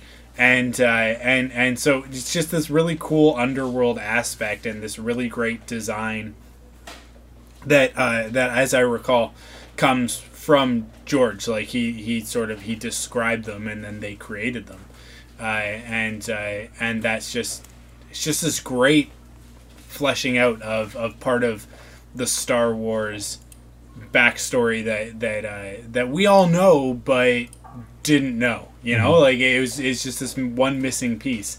Where does the spice come from? We know that there's spice mines on Kessel. We know that Han Solo was smuggling spice for Jabba the Hutt, but this is sort of this other piece. So now you can imagine that the Pikes are involved in there somewhere, right? As the biggest drug smugglers in the galaxy. So I just, I was wondering where the Hutts were during this whole thing.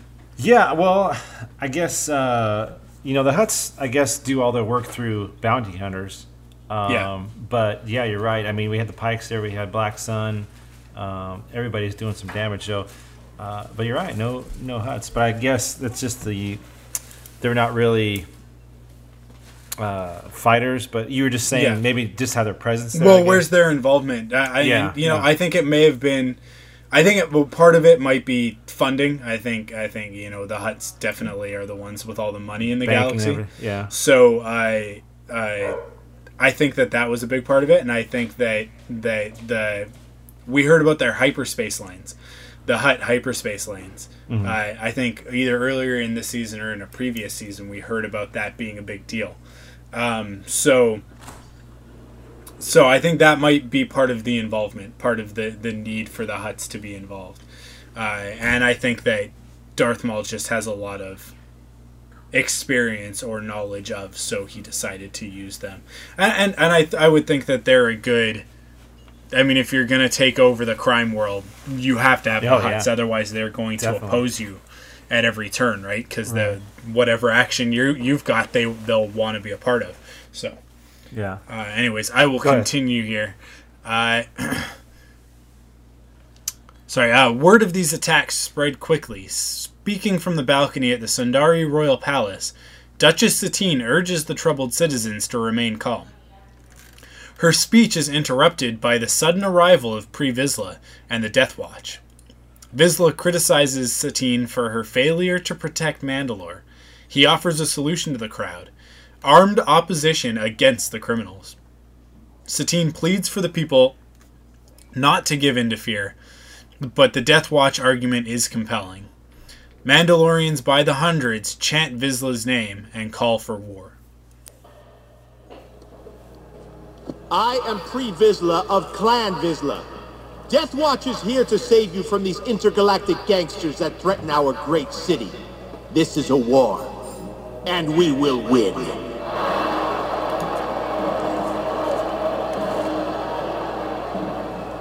Join me, and let us defend Mandalore against the criminals. We need action, not pacifism. Do not listen to him! His war will cause the end of Mandalore as we know it. We are under attack. There is no time for discussion.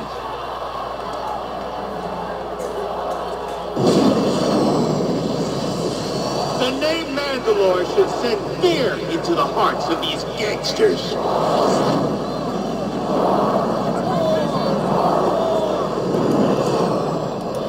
Yeah, Mike, I thought it was pretty powerful there at the end. There, you're chanting war. I mean, it was pretty wild. But I think the problem is here with Satine is she has no answer. You know, she states that Death Watch would ruin Mandalore, but what other option does she have? I mean, her security force can do nothing, and I think they've kind of been skating on thin ice ever since. They lost Death Watch because anybody could come in there and kind of taken over. It seems like a relatively small band of these Pikes and Black Sun that had come in and just they took over like that, no problem. So she really has no answer, and she's kind of stuck between a rock and a hard place, I guess. You know what I'm saying? So I don't know. What do you think about this scene here? No option, right? Well, you know what I think, and I'll talk about this. So this has to do with my Bo-Katan thing. Okay. I think what you've got here are two very different ideologies. You've got Satine, who is a pacifist and will accept nothing else but pacifism, and even has a hard time, I think, with law enforcement. I think that she feels like sort of any kind of military presence, any kind of government-enforced martial force is against her ideology. And that, to me, is a little bit too far in one direction, whereas you have Pre Vizsla, who is too far in the other direction. He's very bloodthirsty and warring and that sort of thing. So you've got these two characters who are very, very opposed, and the Mandalorian people who are caught in between and have to make a choice one way or the other. And in this instance, they're going to go with Vizsla, right? Because not because he is the better option, but because Satine is giving them no other choice. And I think that as a leader, that's where she fails. Right. I think that another good example of a pacifist state in the Star Wars galaxy is Alderaan. And I don't think Bail Organa or Princess Leia would... I mean, we know Princess Leia won't shy away from a fight if it's necessary. We know that Bail Organa had a lot to do with the Rebel Alliance and with forming it. Mm-hmm. Although Alderaan may have been a peaceful planet, they weren't beyond using those resources to wage war for the greater good, because it had to be done. And I think that Satine is. I think that she holds herself above that, and that's her downfall. And I think, to be perfectly honest, because I don't think she's going to make it out of these episodes. I don't think she's going to make it out of the next episode. Mm-hmm. I think that will be her downfall. That's going to be what causes her eventual death. Is those decisions that she made. Mm-hmm. Had she been a little bit more flexible and a little bit more willing to see reason for having a stronger military force, for Death Watch being an incorporated part of the government and a part of their society, they wouldn't have been open to this attack. So, you know, what are you going to do? You know, you live in a dangerous galaxy. You gotta have something, you know. But yeah, definitely. But we'll have to wait and see. Yeah. At Maul's command, Death Watch begins cleaning up the city of criminal interlopers. Armored Mandalorian warriors reclaiming the shipping docks from the Pike and Death Watch foot soldiers. Bo-Katan and her Night Owls capture the criminals at the Peace Park, and the citizens declare them saviors. Vizsla himself defeats Savage in a staged lightsaber duel outside the bank, making the Death Watch leader appear victorious and heroic. In the palace throne room, Satine sadly comes to realize that Vizsla has swayed the will of her people. Death Watch guards rush into the room, but Satine orders her guards to lower their weapons. Vizsla revels in his victory and announces the return of Mandalore's warrior past. And, you know, this is all the staged fight stuff going on. Death Watch comes into the rescue, Mike, and they're doing all the right things. You know, they're saving the children. You know, and they're not using any lethal force. And I don't know if you caught that. Everything they did was either out of the eyes of the people, or they did it in a way that was kind of staged, you know, little WWE stuff going on here. And they have the people believing, Mike. They have the people believing that, wow, you know, we were wrong about Death Watch. They came in and saved us. So the ruse is working, man. It's working exactly how Darth Maul planned it. So yes. Go ahead. In the main square of the palace, Bo-Katan addresses the gathered citizens. She stands before the shackled forms of Zeton Moj, Lom, and Savage and proclaims a Death Watch victory over the criminal invasion. She presents Pre Vizsla as the new Prime Minister of Mandalore. Satine is imprisoned in a cell next to that of the former Prime Minister Almec, who was jailed for his involvement in a black market conspiracy. Almec is hardly regretful of his actions, and he enjoys the irony of Satine's sentence. And as soon as I saw him, Mike, I go, something's up with him. You know, they're going to use him, and it's kind of, I'm sure a lot of people saw that. You know, we haven't seen Almec in, we saw him at the, Mandalore plot, I believe, where he was the one that was exposed as the leader of the black market network. This is the one about the poison tea that we all love so much. So Almec's back, and like I said, as soon as I saw him, I go, uh-oh.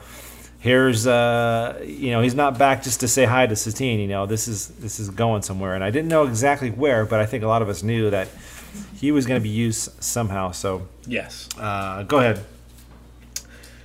In the royal chambers, Vizsla declares a victory to Maul. They now have rule of Mandalore, and a captive Satine with which to lure Obi-Wan Kenobi into a trap. Maul calls Vizsla's proclamation premature, as he now plans to begin expanding his criminal empire to other neutral worlds. Vizsla, however, has no interest in expansion. His only goal was to reclaim Mandalore, and he has succeeded. He is done with Maul, and his troops pull their blasters on the Sith Lord, confiscate his lightsaber, and take him prisoner. The transition of power will be seamless. We now have the support of the people and Satine to bait Kenobi. With his demise, our deal will be complete. Your oversight requires correction. We now have a base, an army, and the means to expand to other neutral systems. It wasn't an oversight. It was intentional. I don't have an interest in the other systems. Your vision no longer matters.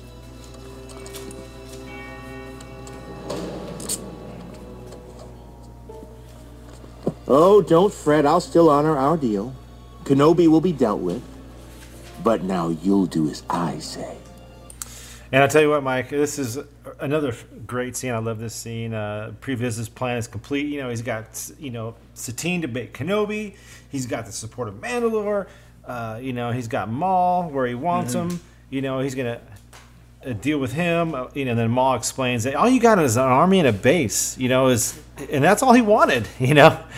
Maul doesn't, you know, these both these guys that we've seen are playing each other, and I guess Vizsla is the one to take the first shot, you know, and of course it doesn't upset Maul at all. He's just taking this in stride, and he might have to alter his plan a little bit, but it's not going to change anything that he has planned. So, you know, and again, he wants to expand, Maul does, to more systems. You know, this is just the beginning for him. You know, he's going after the big boys. Yes. You know, so he's got some things to do still. But according to Vizsla, he's done. But what do you think, Mike? Well, you know what? Vizsla made one very major mistake, and that was not killing Darth Maul right now. Yeah, that's a big one. Had he not gone about chatting with Maul and giving him the opportunity to figure out another way of dealing with this, if he had just walked up behind him and ignited the Darksaber through his chest, he could have saved himself a lot of pain. But instead, he's got to think that he's better. I think that's the biggest thing, is that Pre Vizsla has this pride about him that the Mandalorians are the greatest warriors in the galaxy, and they might be good, but I don't think that it's first of all, it's been a long time since the Mandalorians fought a Jedi, and I don't know that too many Mandalorians have fought Sith and lived to talk about it. So, you know, much less a Sith as powerful as Darth Maul. Now, Savage Opress, I think Pre Vizsla could have taken him easily. Savage is brute force and not a lot else. Right. But Darth Maul is clever and cunning, and as we see in the fight scene at the end of this episode, I mean, he's not one to be taken lightly, and not just because of his physical strength, but because he knows how to use it. So, right. So yeah, he had his opportunity and he missed it. Yeah. But it was huge. Yeah, that's going to come back to bite him. Vizsla addresses the people of Mandalore, declaring peace on the planet. He parades a shackled Maul before the citizens as an example of the predators looking to pounce on weak pacifist societies. Under Vizsla's new leadership, no one will ever threaten Mandalore again. In the royal prison, Maul and Savage share a cell. Maul does not seem fazed at this reversal. In fact, he has anticipated it. The Sith intend to replace Vizsla with a more malleable leader, and Vizsla has unwittingly placed them within the reach of several candidates. At Maul's command, Savage uses the Force to shatter the walls of their cell and overpower their prison guard.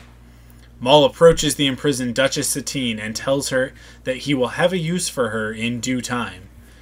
He then moves on to Elmec, who is far more corruptible and less idealistic than the Duchess. Maul recruits Elmec to his cause, offering him a return to office. Elmec wonders how the two Sith brothers can sway the support of the people away from Vizsla and the Death Watch, and Maul reveals his plan to challenge Vizsla in single combat for the right to rule Mandalore. A challenge he knows the honor-bound warrior won't refuse. So this is the whole plan, and this is the Great one scene, place. Yeah. This is the one place where I had a little bit of an issue. I would have liked it if Elmec would have suggested this plan to Darth Maul. I do like that Darth Maul is clever and he's 5 steps ahead, but I would have appreciated the plan a little bit more if it would have been coming from somebody who did actually know Mandalorian culture well enough to say, you know, if you challenge him to single combat, he can't refuse you. And if you defeat him, his Mandalorian, like Death Watch, will have to follow you. They'll have no choice. Right. They'll be honor bound to do it. Had that happened, I would have been a little bit more comfortable with it. It was a little bit too... I don't know, it just felt a little bit too contrived that Darth Maul had figured this out on his own. I don't know when he figured it out. You don't think he's smart enough to do that? I think he's smart enough. I just feel like... And I don't have a problem with him having figured out this plan on his own. I have a problem with him sort of revealing it in the way that he did. I think if it had been set up prior in some way... You know, like if they had dropped the line of dialogue somewhere and he had sort of put 2 and 2 together, that we could have seen the thought process. I think that's where I'm having the trouble with it, is that we're just supposed to take for granted that it's almost like he's making an assumption that if he walks up to Pre Vizsla and challenges him to single combat, that he'll have no choice. Well, what are you basing that on? Like, what's Darth Maul basing that on? His honor-bound warrior spirit? Because that's not... For an intelligent, sort of Machiavellian villain like Darth Maul and like Darth Sidious, which is who he's sort of being modeled after right now, I would have liked to have seen a little bit more of like the setup and then the reward. You know what I mean? Okay. Yeah. So, but I mean, like, if that's going to be my only complaint in this episode, I mean, geez, that and who puts, you know, Duchess Satine in this next to the cell with Almec, and then, you know, why would you put 2 Sith in a glass cage? Yeah, I know. It just doesn't seem like a good idea. I'm pretty sure that Savage could have just broken through that glass with his hands. Yeah. Right? And I mean, I'm sure that it was some sort of amazing Durasteel, transparent, plastic, something or other space material. But at the same time, like, we've seen Savage Opress do some pretty crazy stuff. So yeah. Well, we see Savage use his power of the Force right here, which is really cool. And it's important to know, Mike, that, you know, like you just said, I think both of them, Maul and Savage, could have easily put an end to all the semantics that are going on there. I mean, they could have busted out real easily. They could have, you know. Oh, they didn't even have to go into the prison, right? No, like exactly. That's the thing, is that they only went in there to humor. Exactly. Pre Vizsla. I think what they have is what Luke Skywalker thought he had going into Jabba's palace. Right? Luke kind of walks into Jabba's palace in Return of the Jedi with this attitude of like, look, dude, I'm a Jedi Knight. You can't stop me. Right? He'd clearly been reading a couple of books that Obi-Wan had in his hovel. A couple of holocrons, let's say. And hearing about what a Jedi could do. And he was like, yeah, if I'm in that situation, I can do the same thing. And it's like, no, now we see what it's actually like. This is what a Sith or a Jedi is actually capable of. They are, for all intents and purposes, unstoppable against conventional means. I mean, the only one who can stop a Sith or a Jedi, for the most part, I think, is a Sith or a Jedi. Did they ever know that Maul and Savage are, basically Sith? I'm trying to think back, because why would they put them in a cell where they know, easily they're going to be able to break out of a glass cell? You know what I'm saying? Of course, they took away their lightsabers. Yeah. In the last episode, Pre Vizsla does say, you're no Jedi. You're like no type of Jedi I've ever seen. Yeah. And Darth Maul says, we are not Jedi, we are Sith. Right? Mm-hmm. We are Sith Lords, I think he says. Yeah. True Lords of the Sith, yeah. Yeah, so I think like that what you're seeing here is a lack of knowledge on Pre Vizsla's part, is that he doesn't know what that means. Right. That's what I'm thinking, I think he begins to understand that like it's got something to do with the Jedi. But like I said last week, Pre Vizsla has the arrogance to think that he could handle Obi-Wan Kenobi if they got to fight again. Right? Like, if they had a rematch, he could take down Obi-Wan. And that is so far from the truth. Mm-hmm. I think that as we see in this episode, we're about to talk about it, that Pre Vizsla definitely has stepped up his game since the last time that we saw him face down somebody with a lightsaber. But as great as he was against Darth Maul, Obi-Wan Kenobi was just as good against Maul and Savage. Yeah. And he won. So yeah, right. So, you know, like, Pre Vizsla just has this really arrogant sense of himself where I think he feels like, you know, he can deal with these Sith because they're no more powerful than a Jedi, and you know, he's gonna lure Obi-Wan and kill Obi-Wan. That's his next plan. That's his next move, right? Right. So, in that, I think that's where you start to see the flawed logic of Pre Vizsla. In that, first of all, he thinks that a Sith is the same thing as a Jedi, which they are not, and second, that he is somehow comparable to either of them. Right. So, or not even comparable, but superior. So. Yeah. Plus, he's got the backing of all the other Death Watch. So. Yes. I guess so. Maul. Here we go, Mike. Maul, Savage, and Almec burst into the royal chamber where Pre Vizsla sits on the throne. Maul calls out Vizsla to a duel before his soldiers. Per Mandalorian tradition, Vizsla has no choice but to accept, and he orders Bo-Katan to return Maul's lightsaber to him. Vizsla ignites his ancient dark saber and charges at the Sith Lord. A fierce battle ensues, with Vizsla employing his jetpack and his full arsenal of weapons and gadgets to try and gain the upper hand. Eventually, each warrior disarms the other, and a saber duel turns into a vicious hand-to-hand brawl. The fight ends when Maul throws Vizsla to the ground, takes up his dark saber, and beheads the Mandalorian leader. Maul declares himself the new leader of the Death Watch, and many of Vizsla's soldiers bow before the Sith Lord. Bo-Katan calls them all traitors and refuses to accept the rule of an outsider.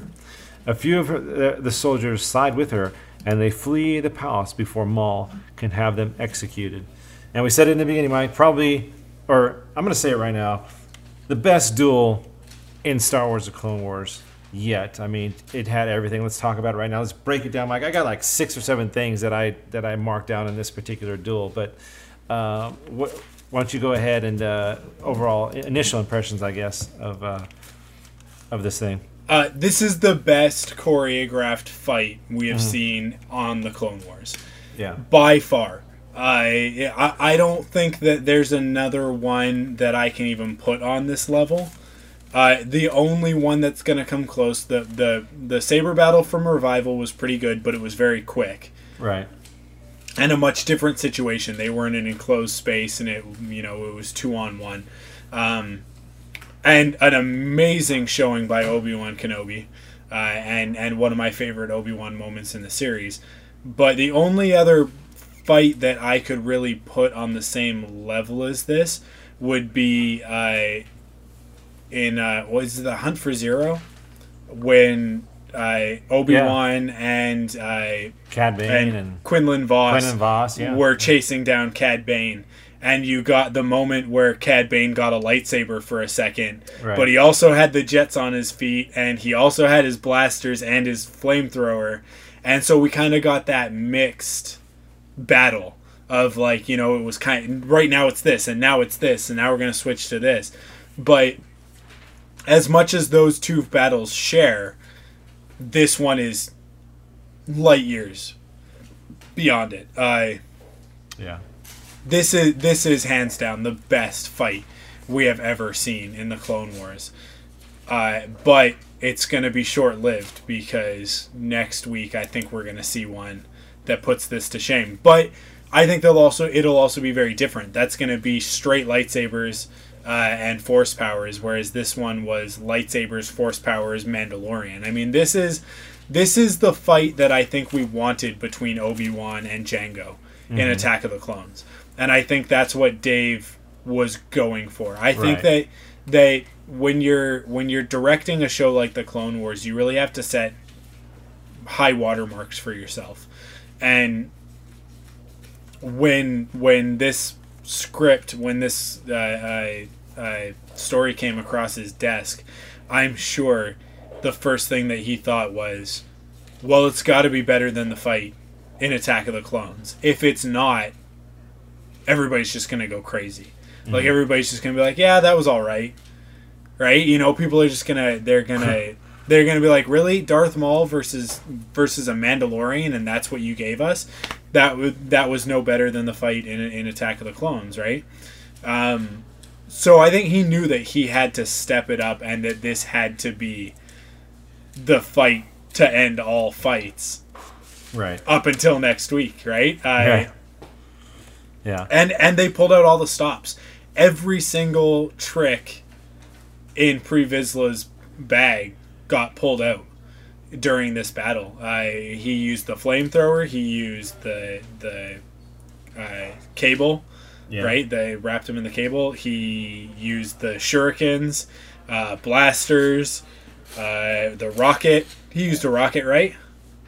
Well, he used grenades. He used grenades, sorry. Grenades. The saw blades. The saw blades, you said that. Flamethrower. And the Darksaber, which is... And the Darksaber, yeah. Which is a weapon that I don't think that we've... that any other Mandalorian has access to. So that's sort of like, that's a lot of wish fulfillment on that one. I think one of the things is that, you know, Dave said this in the behind the scenes from the last episode in regards to the Mandalorians attacking Jabba's palace. It's like all of those things that everybody did with their action figures, the stories that they told with their Kenner and Hasbro action figures as kids. You know, sort of just making up your own fights. And who of us didn't take a lightsaber from Luke Skywalker or Darth Vader and hand it to Boba Fett, right? And go, now that would be a cool fight. Yeah. And that's what we got. And you know what? Like, I am ashamed for not seeing sooner that the second that Pre Vizsla and Darth Maul were put together, that Darth Maul was going to end up with the Darksaber. Mm-hmm.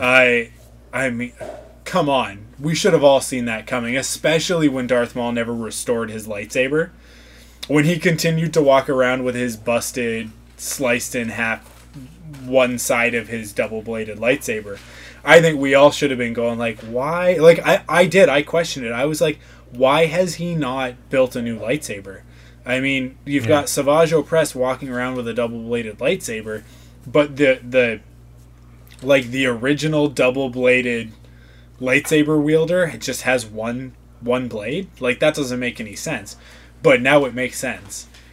If he had built a new lightsaber, he wouldn't have been quite as quick to grab the Darksaber and claim it for himself. But I guarantee you, the second that he saw that thing unsheathed, or ignited, as it were, he went, that's going to be mine. That's part of my plan now.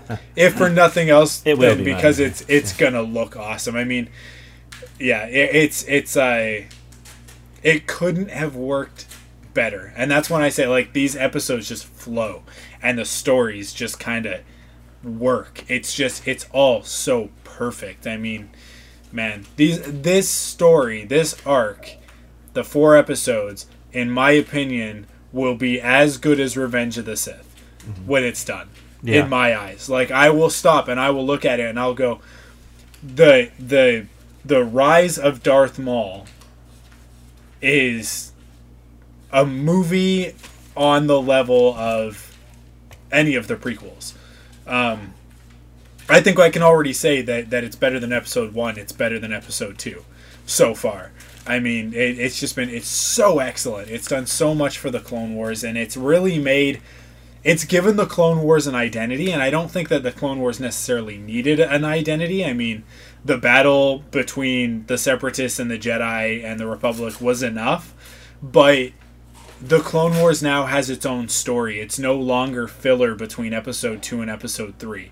There is all of this other stuff that's going on, but this stuff that's happened with Darth Maul and Obi-Wan is it's its own story. It's its own thing. It's not dependent on starting at episode 2 and ending at episode 3.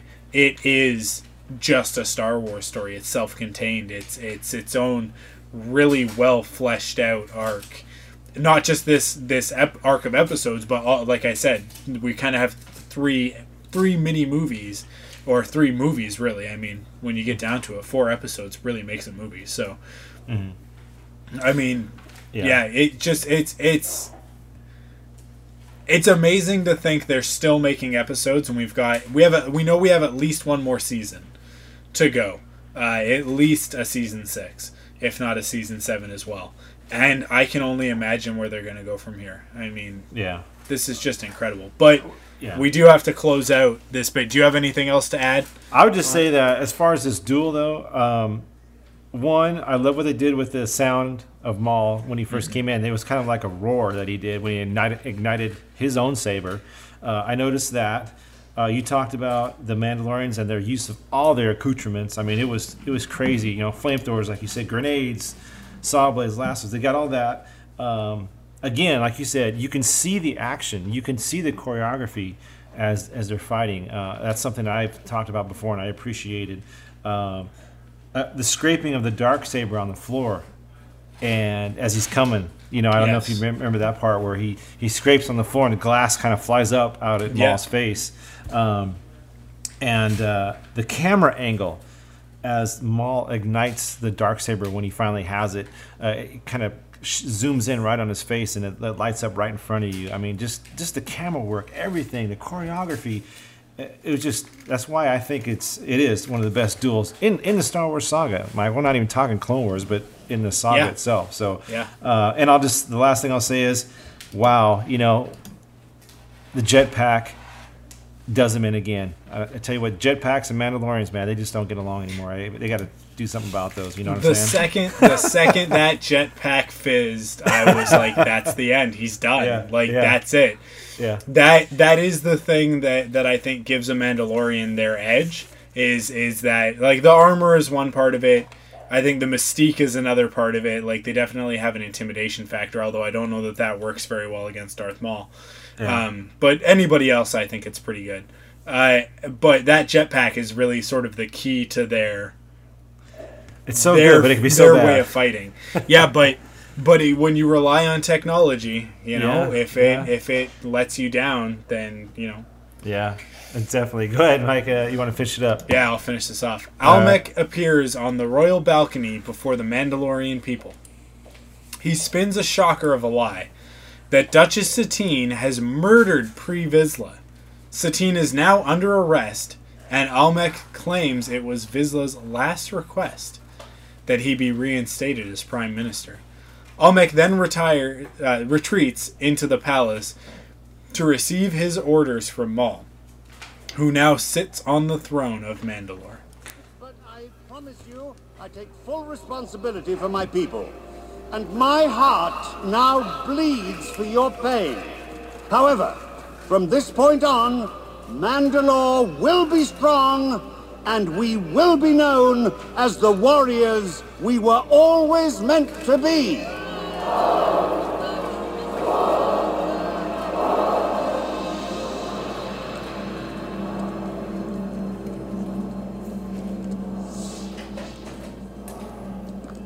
You have done well, Prime Minister. I shall waste no time in building my administration. Choose wisely. I will hold you personally responsible for their failures. Yes, Master. Is there anything more you require? Go. Rule my people.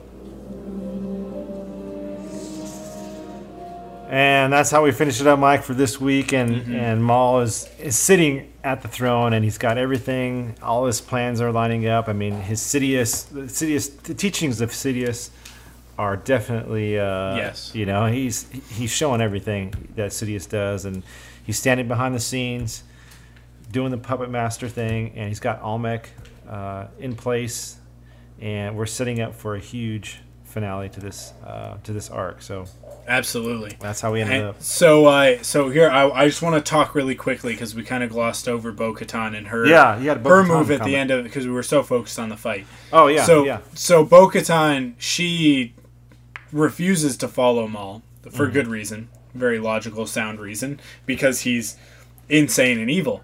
So she runs off, and we know that she's going to run off and get Obi-Wan and her own crew of Mandalorians, the loyal Death Watch. I would call them loyal Mandalorians, and the reason why I say that is because I don't expect Satine to make it out of this. I also don't expect Almec to make it out of this. Right. No. And Mandalore is going to be left without a leader.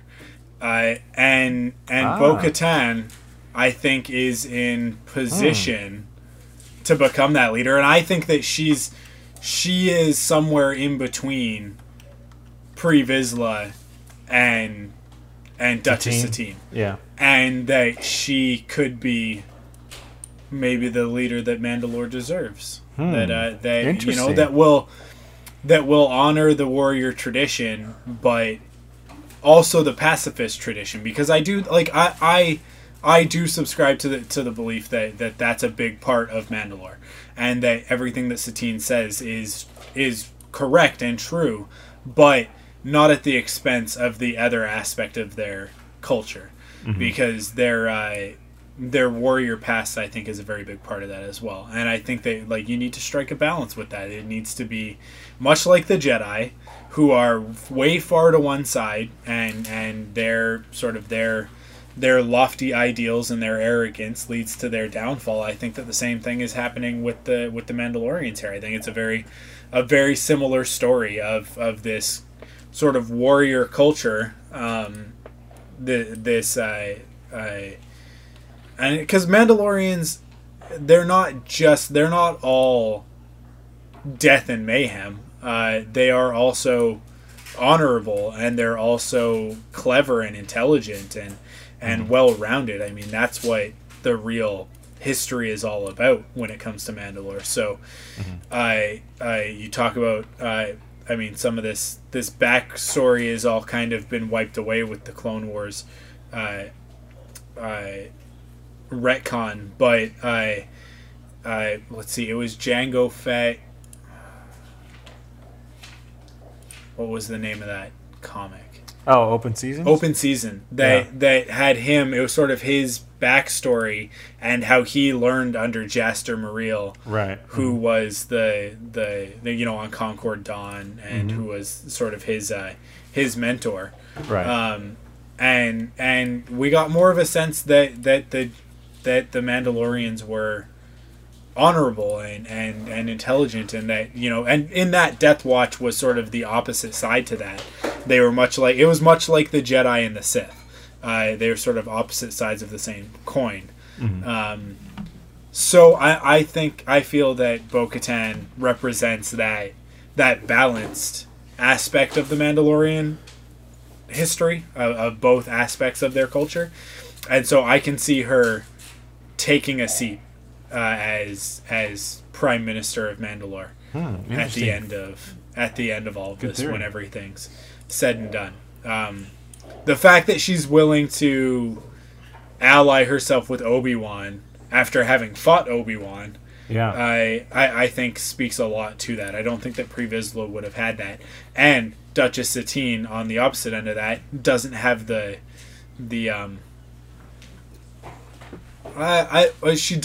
she's too tied to her ideals to fight back.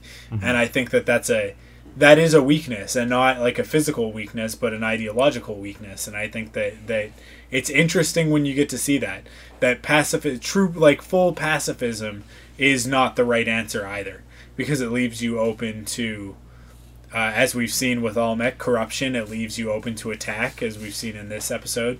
It leaves you open to a lot of things, and as a leader, you can't afford that luxury of your ideals, right? Right. Sometimes you have to make choices that are against what you would do personally, in the interest of the people, in the best interest of the people, which is something that Almec was getting at but Almec was a little bit too corrupt, right? So we have all of these examples of how not to rule Mandalore. And then I think in there, Bo-Katan is an example of how it could be done. So, right. That's good. I like that theory on Bo-Katan. I didn't even think about that. You know, obviously she is, like you said, very aware of the Mandalore warrior way, and to see Maul come in, she's like, had no part of it. So, interesting concept. I like it. We'll see how that ends up. I guess we'll find out next week. But we got to get to some Facebook mail. You want to do that? Yes, let's do it. All right. Wait a minute. Play back the entire message. Where are those transmissions you intercepted? He is carrying a message from an Obi-Wan Kenobi. I was beginning to wonder if you'd got my message. I saw part of the message. I seem to have found it. All right, Mike. We got something from Facebook today. You got that up? Yeah. Jack Odea or Odea. You gotta write in, Jack, and tell me how to pronounce your last name. For some reason, he says, for some reason, I am 80% sure this season is going to run at least 26 episodes long. The Young Jedi arc wasn't originally going to be in the Clone Wars, and now they either have to move 4 episodes to season 6 or add on to season 5. So I wanted to clear stuff up, and I posted a comment on this in the Facebook group, but I just wanted to sort of take the opportunity on the show to put this out there. Okay. Go back, watch some of the behind the scenes stuff, listen to download the latest episode of Rebel Force, or sorry, not the latest, the first episode of Rebel Force Radio, and listen to Dave Filoni and his interview on that, because Jimmy and Jason, to their credit, great interviewers that they are, they asked. They wanted to clear the air on that and get to the bottom of that rumor that the Young Jedi arc was not intended to be a part of the Clone Wars. And Dave says in that interview that yes, it always was. When they did it, they took a look at it, like this kind of took a second look and went, we've got something here that I think we could do something else with. Let's explore that opportunity. I think that might be one of the reasons why we've ended up with a bit of a wonky season. Mm-hmm. Certainly, the moving of Revival to the beginning of the season has shaken things up a little bit, and I think that they had other plans for how the season was going to play out, but it's played out the way that it has. So, because if you look at it, the fact that we had an extra episode added on at the beginning of the season, and then we had a 3-episode arc pulled out of the season and placed we don't even know where yet, right? And that's the Clovis arc. So instead, what we got was a 4-episode arc, the droid arc, tacked on after the Young Jedi arc. Now, if you had taken Revival out of the beginning of the season and you moved the droid arc to the beginning of January, starting in January, going straight through 4 weeks, and you put the Clovis arc back before the Young Jedi arc, where it was originally supposed to air, you would have had a clean break at the end of 2012.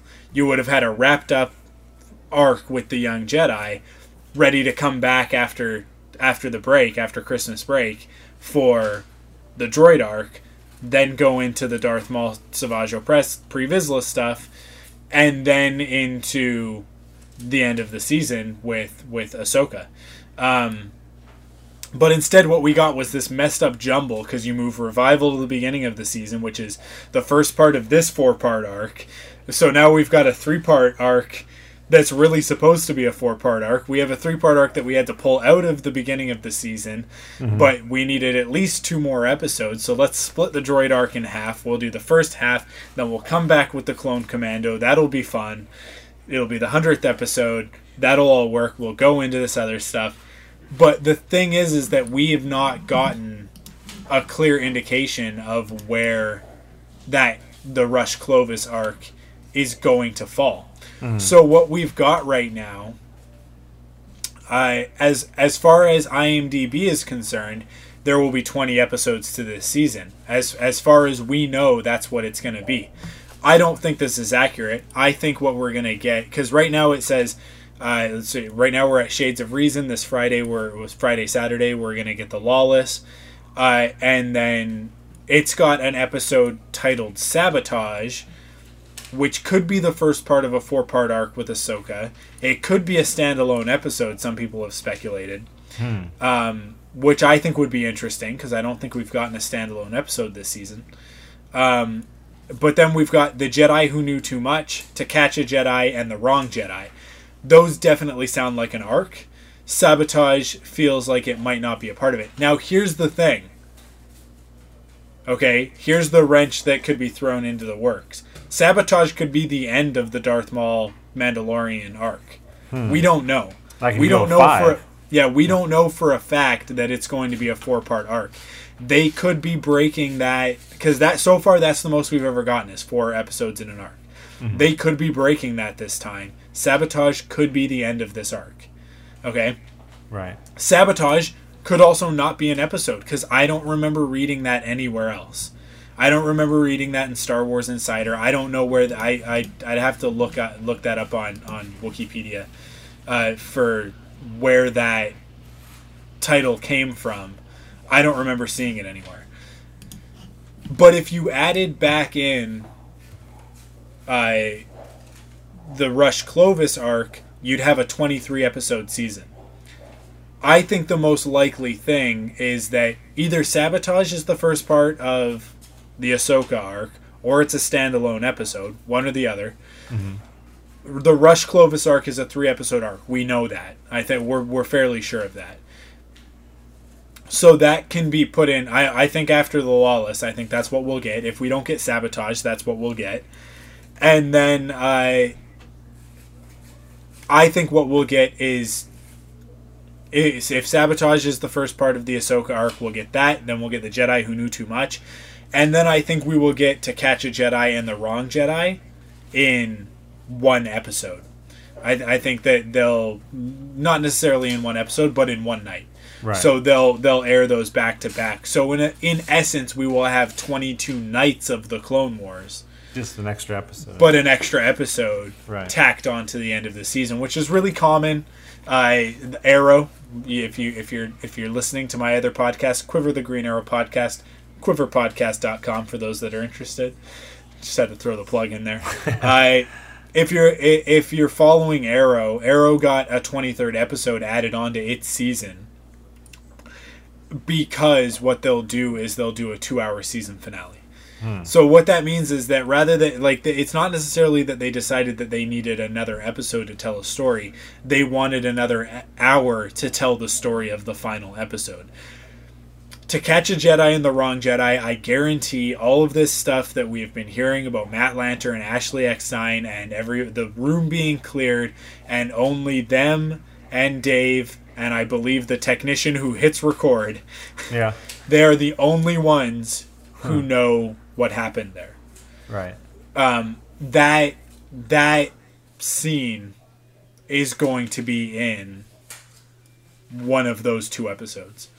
And I think that's going to be our season finale cliffhanger. I think that's going to be the end of our season. So that's my 2 cents on it. I could be way off base, but based on all of the information that we have, and based on the way that previous seasons have gone, and on the way that TV generally works, and on Dave Filoni and his sneaky Dave Filoni-ness, his Filoniosity, let's say, coin a phrase. I think that's what we can expect, and I think we'd all be happy with that. I think we'd all be really disappointed with a 20-episode season, and and we've seen the clips from the Rush Clovis stuff. It may not be the most exciting thing that happens this season, but I think it's going to be a good arc. Embo's back. There's that wicked scene of them sort of Anakin, Rush, and Padme in the speeder that's sort of hurtling down a snow cliff, I should say, and Embo sliding behind them on his hat. And I would be really upset if we had to wait until September to see that. Yeah. No, I think you're right. I think you may be onto something there. I definitely think it's going to be more than 20 episodes. I think you're right, though. It could be that 22nd could be a 2-hour Not 2 hour, 1 hour though. Yeah. So we'll have to wait and see. There you go. Yeah. But until then, I think we'll just have to tide ourselves over with next week's episode. Next week. Oh my gosh. Speaking of next week, it's called The Lawless. With the backing of an army composed of the galaxy's most vicious criminal organizations, will Darth Maul have his vengeance against Obi-Wan Kenobi, or will the Jedi Knight escape his grasp? And if so, at what cost? So, let's take a quick listen to what's coming next week.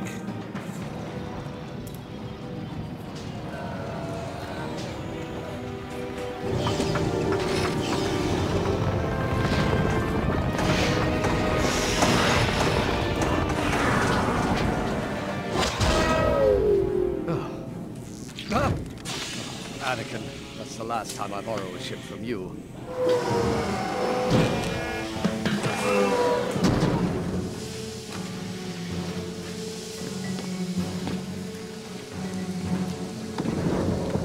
You better get your ship looked at. It's my friendship. He told me it was perfectly fine. Terribly sorry about that. Do you have a landing permit? I think I left it in the ship. Come with me and I'll get it.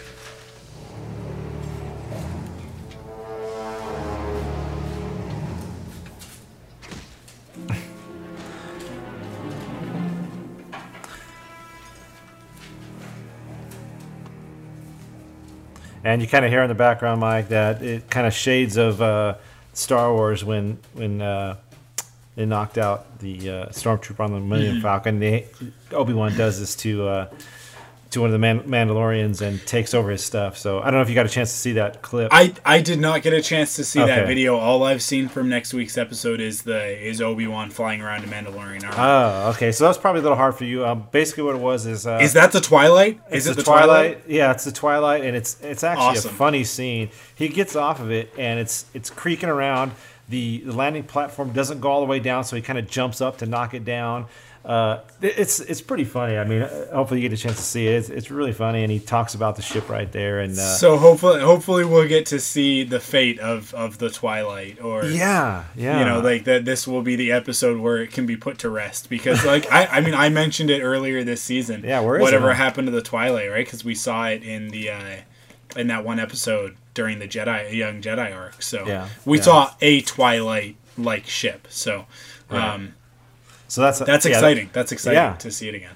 That's kind of sets up next week, and it's called The Lawless. And if you listen to, like you said, Mike, you mentioned Dave Filoni talking about the current episode we're talking about now. If you go behind the scenes and watch that featurette, Dave Filoni talks about how they wanted to make this pre-Vizsla Darth Maul fight, really something that we would all love. And he says at the end, he says, if you thought that was good, wait till next week. Yes. He says something like, if you thought that was the best we've done, wait till next week. So if that doesn't get you pumped up for next week, nothing will. That's going to be The Lawless coming up in just a few days. Friday for you, Saturday for us in the States. Yes. But that brings the episode to a close. So thank you guys for listening. Don't forget to check us out online at www.clonewarspodcast.com, on Facebook at facebook.com/clonewarspodcast, on Twitter at twitter.com/clonewars, and send all your comments, questions, and feedback to mail@clonewarspodcast.com. So thank you guys for listening, and we will see you next week on Frontlines, the Clone Wars podcast. See you guys next week. Well, another close to another wonderful show. Obi-Wan Kenobi here, saying thank you for listening to Frontlines, the Clone Wars podcast, brought to you, of course, by StarWarsDaily.com. The Force is strong with you all, and it will be with you always.